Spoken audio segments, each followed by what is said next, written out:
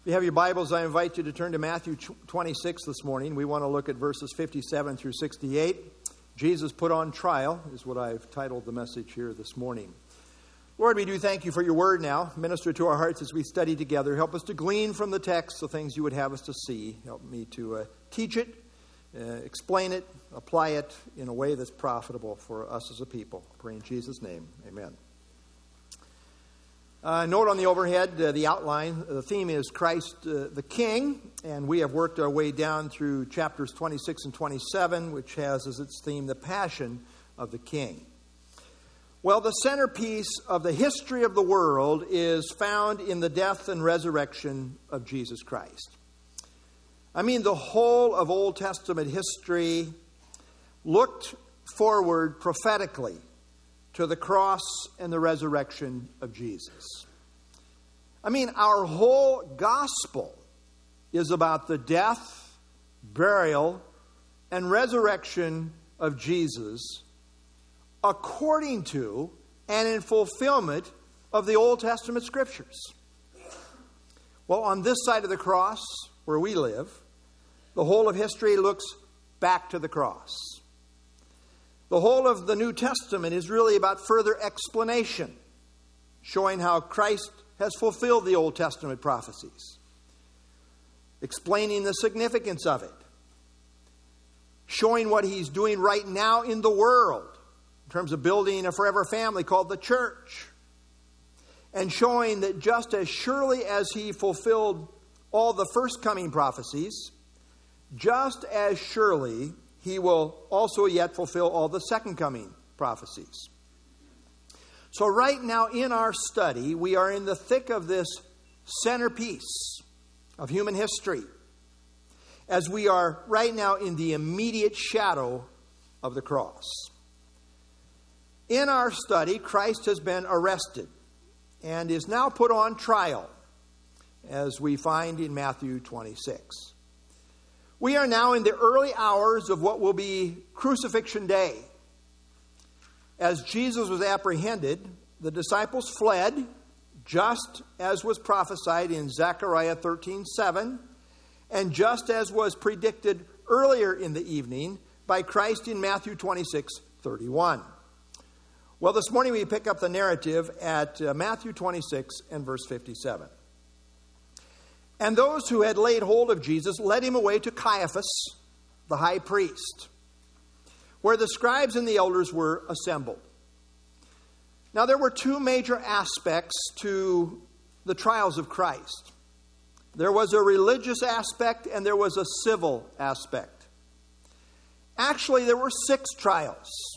3 religious, Jewish, and 3 civil, Gentile trials. So let me put it up on the overhead here. Note, first of all, you got the 3 Jewish trials, the religious ones. First before Annas, which is not dealt with in Matthew, but it is in John. And then the second trial before Caiaphas. And then there was a third one before the Sanhedrin. And then this is followed by 3 Gentile trials. First before Pilate for the first time, then Herod, and then for the 6th trial before Pilate, where he is finally given over to be crucified. So I say Matthew presents Christ as being brought before Caiaphas the high priest and the Supreme Court that was assembled with him. However, John's gospel brings out that before he was brought before Caiaphas, he was first brought to Annas. Now, Annas served as high priest from AD 6 to AD 15. His son-in-law, named Caiaphas, then succeeded him in the office of high priest. And Caiaphas served in that role from AD 18 to 36, overlapping with the ministry of Jesus Christ. Now, Annas had been removed from Rome, from that position of high priest, as Rome insisted on having the oversight of all things, including really what's going on with the Jews, even so far as to decide who's going to serve as high priest. And they felt Annas was getting too much power, had too much control, so they wanted to replace him kind of with a man that would do, the bidding of Rome. And so they put Caiaphas in that position instead. However, it appears that Annas, the father-in-law, was really still the power behind the office of high priest. And that is why he was taken there first. Now, most probably, both Annas and Caiaphas were Sadducees. And as Sadducees, they were theological liberals who did not believe in the supernatural. And really, they were about power. They controlled the temple. They controlled the temple enterprise and all the funds that were being brought in from, the sellers and the buyers at the temple. Now, twice Jesus had cleansed the temple during his ministry. And this was especially an affront to these religious leaders, the high priest. And so consequently, earlier, Caiaphas had already said Jesus had to go. He needed to be taken out for the good of the nation, as he saw it. We read in John chapter 11, one of them, Caiaphas, being high priest that year, said to them, "You know nothing at all. Nor do you consider that," you can see his ego, right? He's the alpha male here, right, in the room. I mean, you know nothing at all. You guys don't know anything. Listen to me. I am the expert here. I know what's going on. Nor do you consider that it is expedient for us that one man should die for the people, and not that the whole nation should perish. So as he says, one needs to die. It's kind of ironic that as high priest, he's really saying spiritually what needed to happen in terms of one dying for the people. But he is thinking very carnally in terms of, his own power position and saying, it's expedient that one should die for the people and not that the whole nation. He's going to bring the whole nation down if we don't do something about this. We need to do away with this one guy so it doesn't affect, otherwise he's going to bring the whole nation down. So Caiaphas was the official acting high priest, according to Rome. And this is where Jesus was taken for his second trial, after the initial interrogation by Annas, as seen in John 18. Now, this trial happened in the middle of the night, which, according to their own rules, was supposed to be illegal. But when you're in charge and you have an agenda, it really doesn't care. They don't really care about justice, and everything is permissible. And this is, by the way, how the corrupt world operates, as we see so often. This was clearly a rush to judgment, if there ever was one. Verse 58, but Peter followed him at a distance. So Jesus is taken before Caiaphas, and Peter's following at a distance to the high priest's courtyard. And he went in and sat with the servants to see the end. How's this going to turn out? What's going to happen now? In verse 58, we have a footnote that becomes important as the narrative goes along. We find in John chapter 18 that John knew the high priest personally. And because of that relationship, he was able to get access into the high priest's courtyard and was able to get Peter in as well. It's who you know, right? Interestingly enough, John knew the high priest. Well, from this point, he followed from a distance to see what the end would be. Here he is, huddled together with the high priest's servants in the courtyard, in the very courtyard of the high priest. Kind of a privileged perch position here. Verse 59.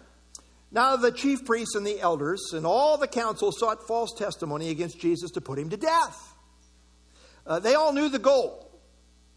He's got to die. Caiaphas has already spoken this earlier. He's got to die. And we saw in verse 57 that the scribes and elders were here. Now we see the chief priests and all the council were also there, along with Caiaphas the high priest, who was presiding over this trial in the middle of the night. Now, when it says all the council, that is referring to the Sanhedrin, which was the Supreme Court in Israel, made up of an assortment of 71 members. So you had an odd number to break if there was a vote that was a tie. 71 would break the tie. These were the main religious movers and shakers in all the land. Now, this need not mean that every last one of the 71 were present. We don't think they were. It what is meant is they only needed to have 23 present for a quorum. So there was at least 23 there. But note very clearly that they have an evil agenda as they sought false testimony against Jesus. They weren't seeking true testimony. They're seeking false testimony. This was anything but a fair trial. They had already determined guilt. And so they're going through the motions to try and look like a legitimate trial to Rome. And we've got to present some credible charges to Rome if we're going to have Rome kill him, put him on a cross. Rome's got to buy the charges. It was a complete scam. After all, it was this very same group that had been plotting to kill Jesus, as we noted back in verse 4 in this chapter. It was this same group, from this same group, that the chief priest paid off Judas to secure the arrest of Jesus. You see, these judges had already determined the verdict. Now they're just trying to find the proper charges. Seems a little backwards, doesn't it? We know guilty is the verdict. We just need the charges that will now, validate the verdict.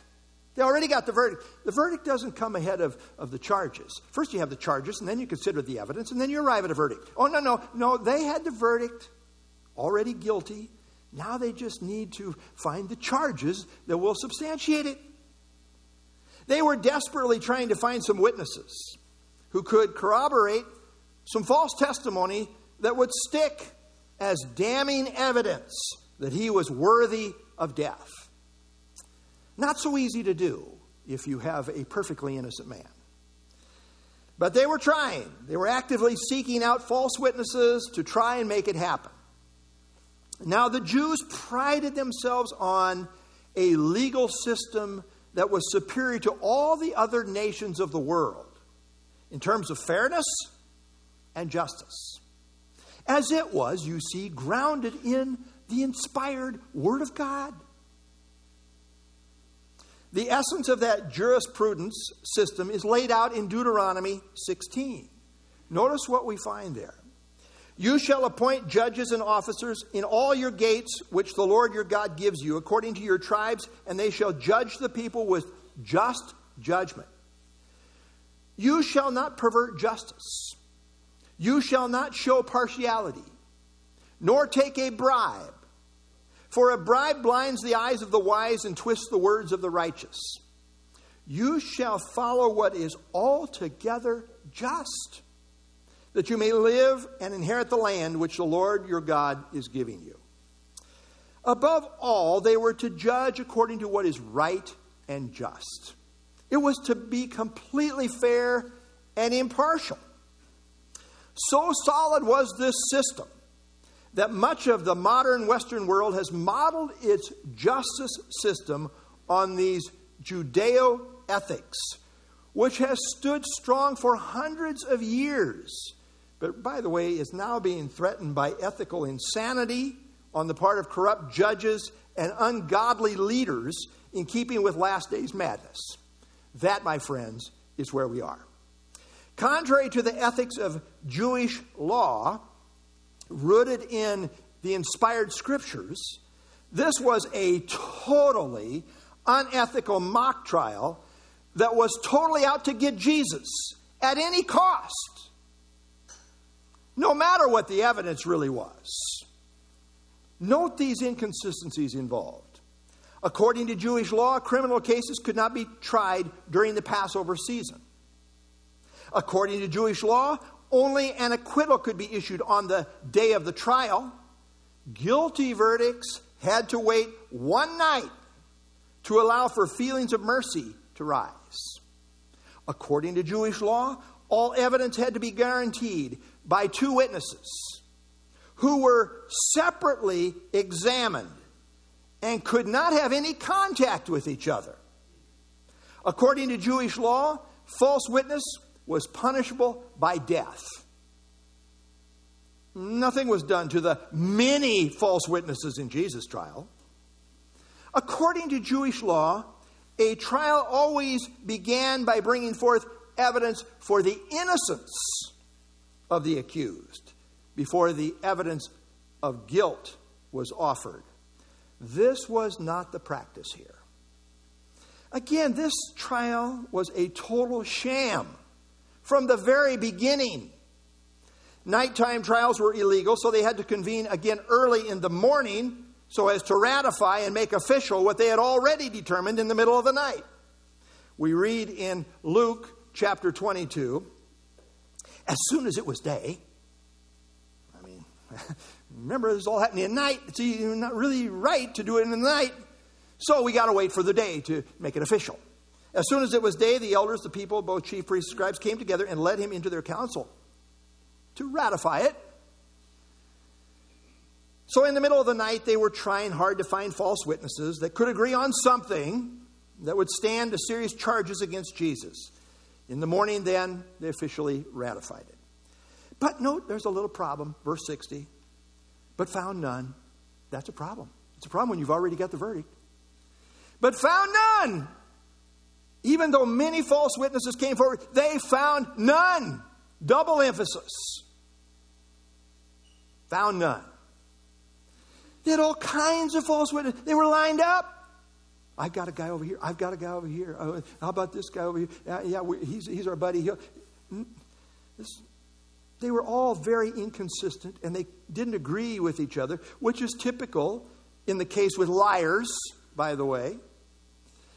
We read in Mark chapter 14, verse 56, "For many bore false witness against him, but their testimonies did not agree." I mean, they just didn't jive. Okay, well, you're saying this, well, but you're saying, all over the place. Now, that's a problem. That's a problem, especially in a case where the death penalty is being sought. You see, the Old Testament was very clear that in the case of a death penalty, there had to be at least two witnesses that were in total agreement. We read in Deuteronomy 17, verse 6, "Whoever is deserving of death shall be put to death on the testimony of 2 or 3 witnesses.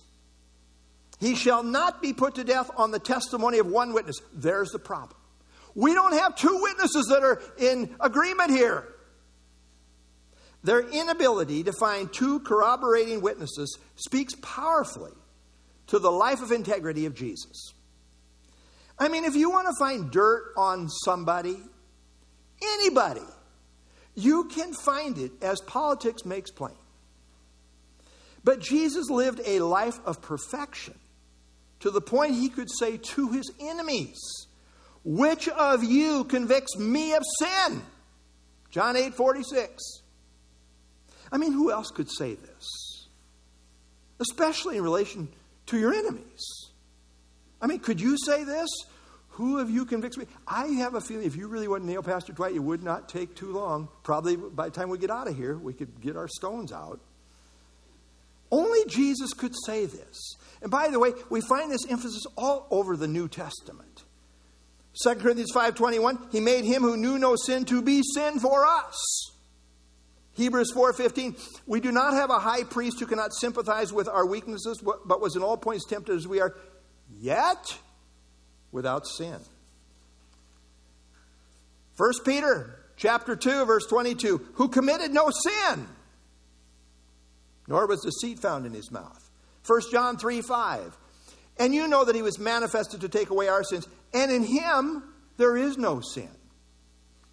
These Jews knew Jesus was innocent, and their difficulty in finding any false witnesses to move their evil agenda forward really proved it.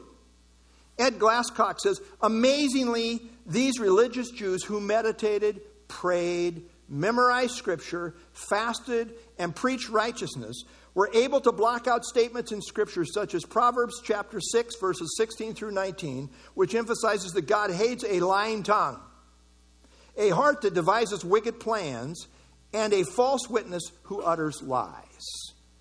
I mean, they trampled all over this. But the end of verse 60 continues, "But at last 2 false witnesses came forward and said, 'This fellow said,'" going back 3 years. This happened early in Jesus' ministry. This fellow said, I am able to destroy the temple of God and to build it in 3 days. Finally, they seemingly had 2 false witnesses come forward who seemed to have something on Jesus that might stick. Now, of course, they were false witnesses who misquoted and misapplied what Jesus actually said. Now, you understand this was a serious charge because it was considered the height of sacrilege to speak against the temple in any manner. I mean, the holy temple. When false witnesses charged Stephen of speaking blasphemous words against the temple, the end result was that they stoned him, as seen in Acts 6 and 7. When the enemies of Paul charged him with bringing Gentiles into the temple, the whole city of Jerusalem went crazy. And they tried to kill him, as seen in Acts 21. He was saved only by the Roman soldiers coming to his rescue. Actually, here's what happened early in Jesus' ministry, as recorded in John chapter 2. So the Jews answered and said to him, what sign do you show to us since you do these things? Jesus answered and said to them, destroy this temple, and in 3 days I will raise it up. Then the Jews said, it has taken 46 years to build this temple, and will you raise it up in 3 days? But he was speaking of the temple of his body. No, Jesus did not say he would destroy the temple, but speaking to the Jews, he told them if they destroyed the temple, he would raise it in 3 days. There's a difference between saying, I will destroy it, and saying, if you. Furthermore, he was not talking about the Jewish temple, but rather about the temple of his body. At this point, Jesus did not even bother to clarify what he was saying because, in truth, this crowd wasn't even listening to truth at all. In truth, they were about to destroy the temple of his body, and then the greatest sign of all would be demonstrated in Christ raising himself up from the dead on the 3rd day. But even these two did really not totally agree in what they were saying. Mark brings this out very clearly. Mark chapter 14.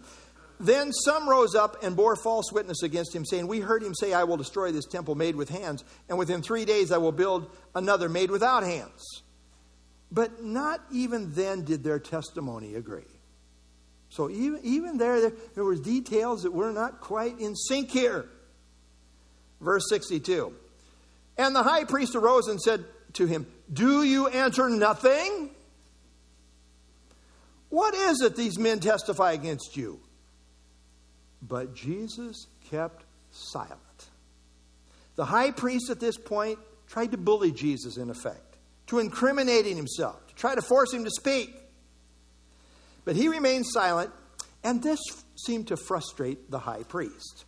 David Gazik says, Jesus could have mounted a magnificent defense here, calling forth all the various witnesses to his deity, power and character, the people he taught, the people he healed, the dead risen, the blind who see, etc. Jesus very easily could have refuted the false charges, clearly explaining what he had meant 3 years earlier, as seen in John chapter 2. In fact, you know what he could have said? He could have said, you know, you're about to put me on a cross, and 3 days later you're going to go to the tomb, and you know what you're going to find? It's going to be empty. I mean, he could have said those kind of things. He didn't. He didn't. He chose to remain silent and not defend himself in what is called a dignified silence. There's a time to speak, and there's a time to not speak. This was the silence of dignity, the silence of innocence, the silence of integrity, the silence of trust in his heavenly Father, the trust that God's plan was being fulfilled. It was the silence of fulfilled prophecy. Isaiah chapter 53, verse 7, he was oppressed and he was afflicted, yet he opened not his mouth. He was led as a lamb to the slaughter, and as sheep before its shears is silent. So he opened not his mouth. The verse continues, verse 63.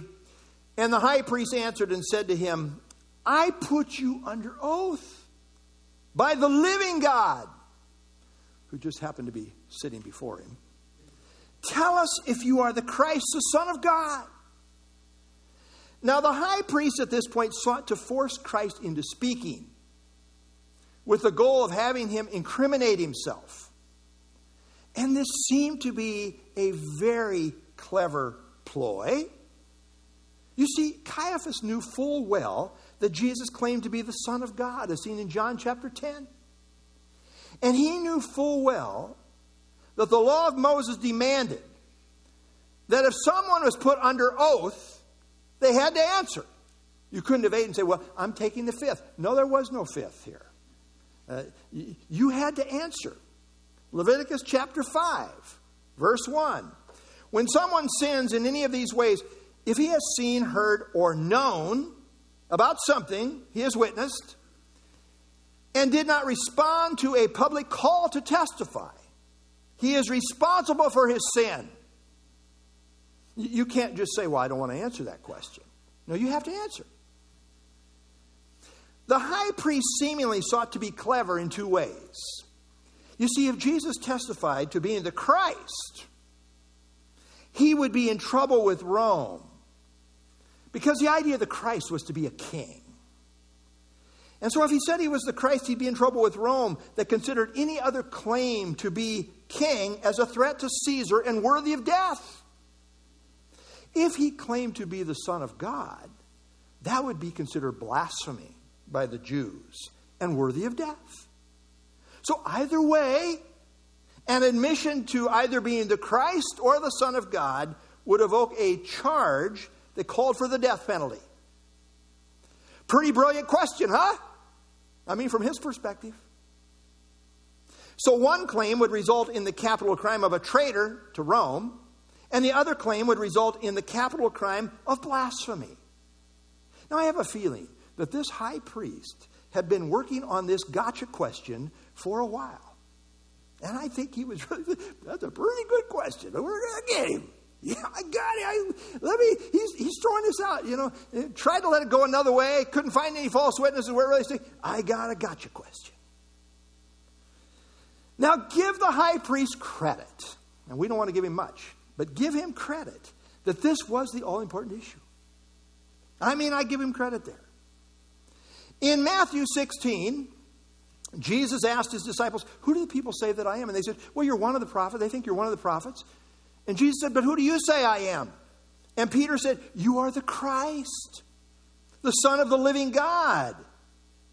And Jesus then said he would build his church on this rock truth. John said that he wrote the entire Gospel of John, the gospel belief, that we might believe that Jesus is the Christ, the Son of God, and the believing you may have life in his name.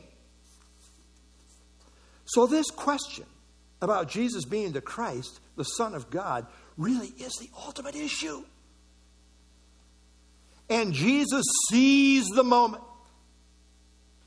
In front of all these religious big shots, he seized the moment to boldly, once and for all, seal his testimony with absolute clarity. Jesus said to him, it is as you said. Nevertheless, I say to you. By the way, when he says, it is as you, singular, said, then nevertheless I say to you, plural, all of you big shot council members, I say to you, hereafter you will see the Son of Man sitting at the right hand of power and coming on the clouds of heaven. Jesus in effect said to him, you got it. More literally, in the affirmative, he said, you have said it.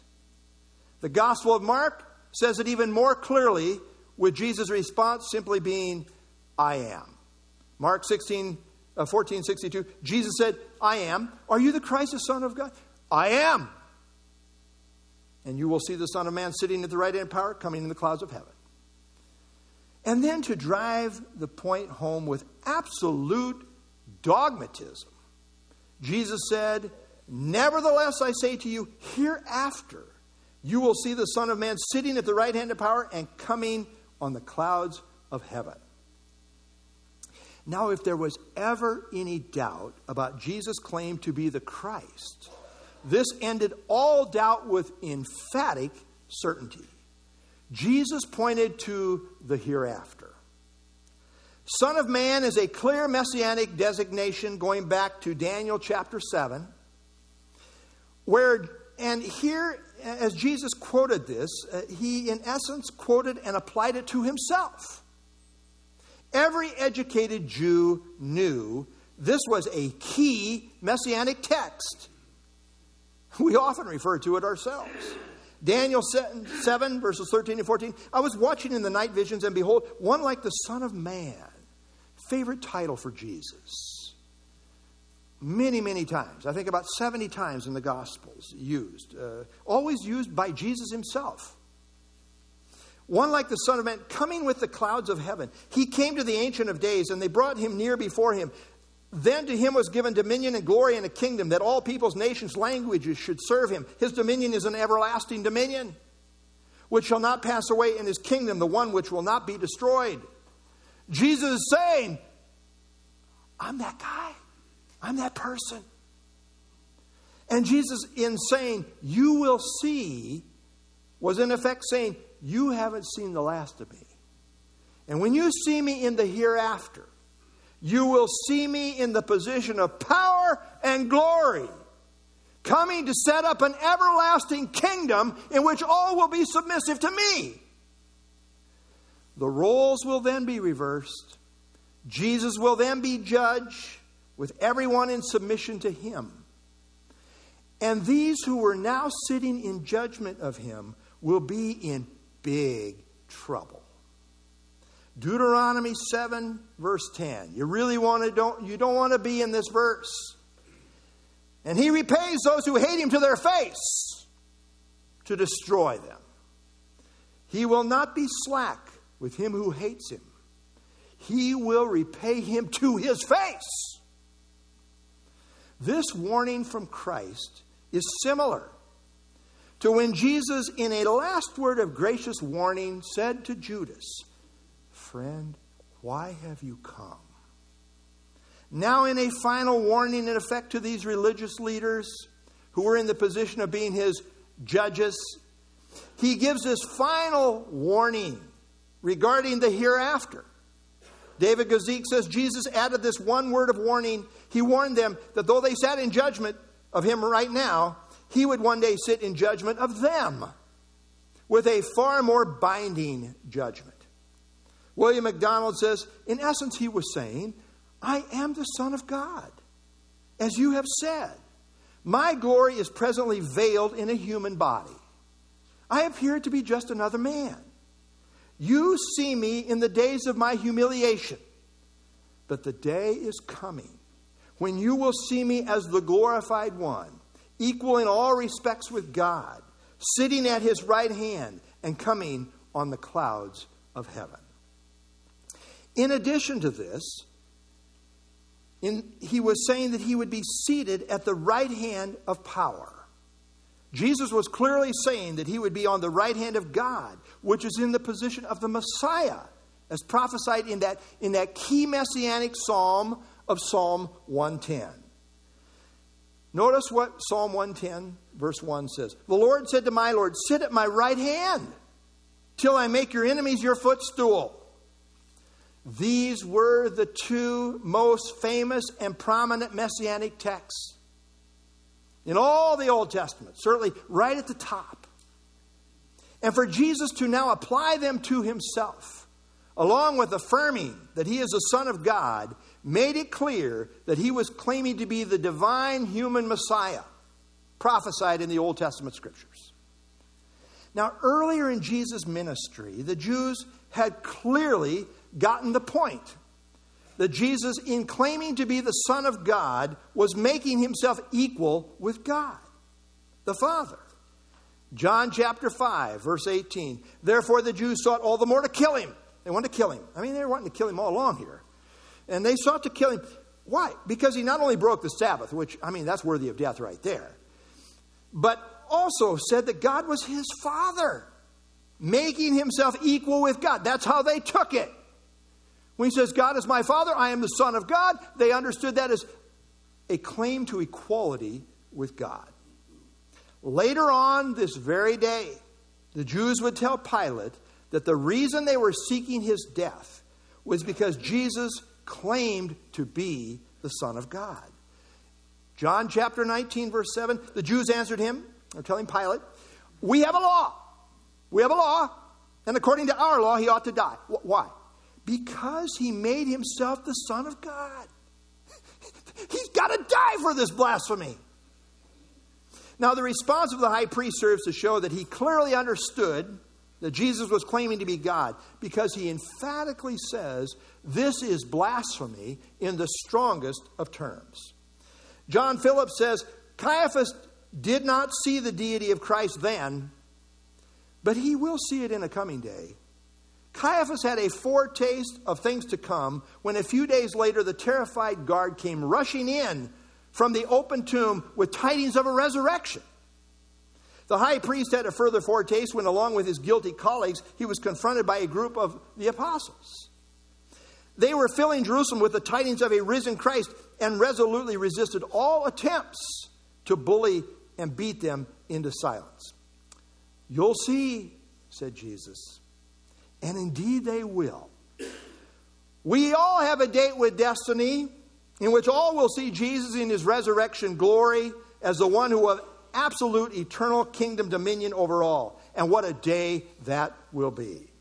Verse 65. Then the high priest tore his clothes, saying, he has spoken blasphemy. What further need do we have of witnesses? Look now, you have heard his blasphemy. The high priest clearly grasped the gravity of what Christ was saying.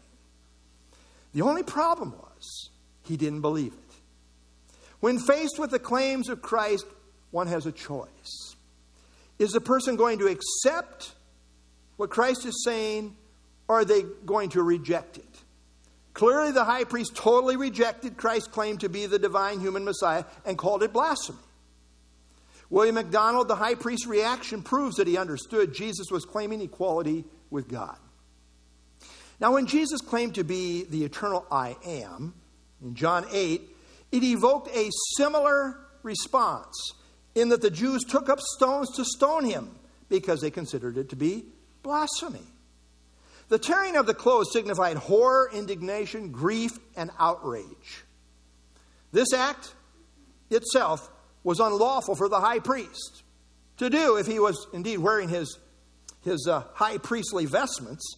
In Leviticus chapter 21, verse 10, it says, he who is the high priest among his brethren, on whose head the anointing oil was poured, and who is consecrated to wear the garments, shall not uncover his head, nor tear his clothes. He was not to tear his clothes. The penalty for blasphemy was considered a capital offense to be punished by death. Here's what they were looking at. Leviticus 24:16. Whoever blasphemes the name of the Lord shall surely be put to death. All the congregation shall stone him with the stranger as well as him who is born in the land. When he blasphemes the name of the Lord, he shall be put to death. Requires a death penalty. To claim to be equal with God would be the height of blasphemy. Irreverent speech that defames the very person of God. Except in the case of Jesus, it happened to be true. He is the eternal I am. He truly is the Son of God. And this is what they missed. Veiled in humble humanity, they could not see the truth of who he was as God. And then he says to his peers, his fellow Supreme Court judges, verse 66, what do you think? They answered and said, he is deserving of death. In saying, what do you think? The high priest was really calling for a verdict. A verdict of guilt for blasphemy, which called for the death penalty. And the quorum of the Sanhedrin, in consensus it would appear, certainly a strong majority, answered, he is deserving of death. Thus they were in agreement that he should die. Now no one defended Jesus. No one brought up that his claims were backed up with Scripture, as seen in the fulfillment of the prophetic Scriptures. No one pointed out his messianic kingdom miracles or that he uniquely did what no one else had ever done, all in perfect accord with Scripture. This is what they missed. They claimed to be experts in the Scriptures, but they missed the plain truth of it. Jesus said in John 5, "If you believe Moses, you would believe me, for he wrote about me. But if you do not believe his writings, how will you believe my words?" You see, the problem was they really didn't believe the Scriptures. Verse 67. Then they spat in his face and beat him, and others struck him with the palms of their hands, saying, "Prophesy to us, Christ. Who is the one who struck you?" Now, to the Jews, the supreme insult was to spit in someone's face, or to have someone spit in your face. And this too was a fulfillment. This is all in fulfillment of prophecy written 700 years before by Isaiah. Isaiah 50 verse 6, "I gave my back to those who struck me and my cheeks to those who plucked out the beard. I did not hide my face from shame and spitting." Charles Spurgeon suggested some ways that men still in effect spit in the face of Jesus today. Men spit in his face by denying his deity, that he is God. Men spit in his face by rejecting his gospel. Men spit in his face by preferring their own righteousness. Men spit in his face by turning away from Jesus. Bible Knowledge Commentary, contrary to all Jewish and Roman law, they took it on themselves to begin to punish the accused.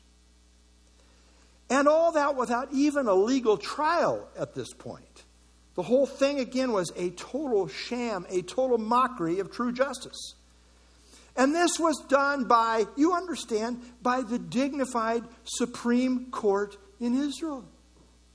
They simply hated Jesus and wanted to do away with him, no matter what.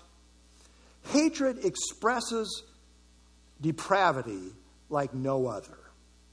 In Acts 5:30, after the resurrection, you know, Peter, that he meant well but was cowardly and denied Christ. We'll get to that, Lord willing, next week. But after the resurrection, Peter and the other apostles flat out told this high priest and the Sanhedrin that God raised up, quote, "Jesus whom you murdered." I mean, that was blunt. Acts 5:30. Blunt but undeniable truth. Ed Glasscock says, the hatred being expressed by this treatment was senseless if one was truly looking for justice. This was revenge for the times he had outwitted them in public, called them hypocrites, snakes, and whited sepulchres. Yeah, they hate him. Both Mark 14:65 and Luke 24:64 say they blindfolded him and then struck him, saying, "Prophesy to us, Christ. Who is the one who struck you?" Surely, if he was truly the Messiah, he would know who it was that struck him. So they thought and said in mockery. After all, according to Isaiah 11, verse 3, it says the Messiah shall not judge by the sight of his eyes. He'll just know. Little did they realize he knew full well, and that all this was being allowed to happen in perfect fulfillment of the prophetic scriptures. Little did they realize that his enduring these indignities, in fact, proved that he was Yahweh's servant, as seen in the servant songs of Isaiah 50 and 53. Someone has said, when one reads this, one wonders if the greatest miracle of all was not his patient suffering and abuse as the spotless, sinless one. God's grace is truly amazing. His patience with sinners is truly amazing. His mercy is truly amazing. How often we say, and maybe you've said it, and maybe I've said it, how long can God put up with what's going on in the world? I mean, how could Jesus put up with this? A few angels, please, wipe them out. I could hear me saying that, not Jesus. We hear things like, if God doesn't soon judge America, he's going to have to apologize to Sodom and Gomorrah. You heard that? Certainly Judgment Day is coming, as the Bible says. But in the meantime, 2 Peter 3:9 indicates God is patient, still waiting for more to come to repentance. God is a very patient God. The things he puts up with. And we don't have to look any further than me. I don't agree with Martin Luther's baptismal regeneration, but he is quotable, as I often say. And he once said, if I were as our Lord God and had committed the government to my son, as he to his son, and these vile people were as disobedient as they now be, I would knock the world in pieces. You know, from a human perspective, I get that. But God is so much more gracious than we can even begin to imagine. And we need look no further than ourselves. The Supreme Court in Israel, led by the high priest, put the depravity of man on full display. And Jesus, the Son of God, put the graciousness of God on display. John Phillips says, the events that culminated at Calvary show how far man will go in expressing his hatred for God, and how far God will go in expressing his love for man. What a beautiful person is the person of the Lord Jesus Christ. He's our perfect example. Have you ever been abused? Have you ever been falsely accused and slandered? Jesus knows all about it. As our high priest, he can sympathize with whatever we're going through. Just remember, the very name devil means slanderer. He never fights fair. But also remember, God will have the last word. There's a place, I believe, for imprecatory praying. So long as we do so with the right spirit that gives it over to God and does not seek personal vengeance, but rather gives it over to God because vengeance belongs to him.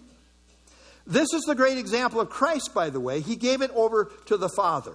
We read in 1 Peter chapter 2, 1 Peter chapter 2, who when he was reviled did not revile in return. When he suffered, he did not threaten, but committed himself to him who judges righteously. Committed himself to God. Put himself in God the Father's hands. Who himself bore our sins in his own body on the tree, that we, having died to sins, might live for righteousness, by whose stripes you were healed. The inhumane treatment experienced by Christ was foreseen, foretold, and allowed by God for the larger purpose of providing salvation for God-haters, if they will but repent and put their faith in him as Lord and Savior. You do remember that Christ died for the ungodly, according to Romans 4:5. Every person faced with the truth of Christ faces a choice. Will they accept him on his terms, or will they reject him? Every person who rejects Christ, in effect, spits in his face and is guilty of blasphemy against God, who sent his only begotten Son to be the Savior of all who will believe on him. The irony of ironies is that all who misjudge Jesus will ultimately be judged by him. Those who spit in his face will one day see him in all of his glory, on the right hand of all power. People continually misjudge Jesus, but he never misjudges us. Well, let me ask you, what's your judgment call on Jesus? But even more importantly, what will Christ's judgment call be on you? It all depends on what you do with him in the here and now. 1 John 5:12 says, he who has the Son has life. But he who does not have the Son of God does not have life. You either have Jesus or you don't have him. And how do you have him? Well, John 3:18, he who believes in him is not condemned, But he who does not believe is condemned already. And why? Because he has not believed in the name of the only begotten Son of God. Believe on the Lord Jesus Christ, and you will be saved. Let's stand and have our closing song, and then I'll close us in prayer.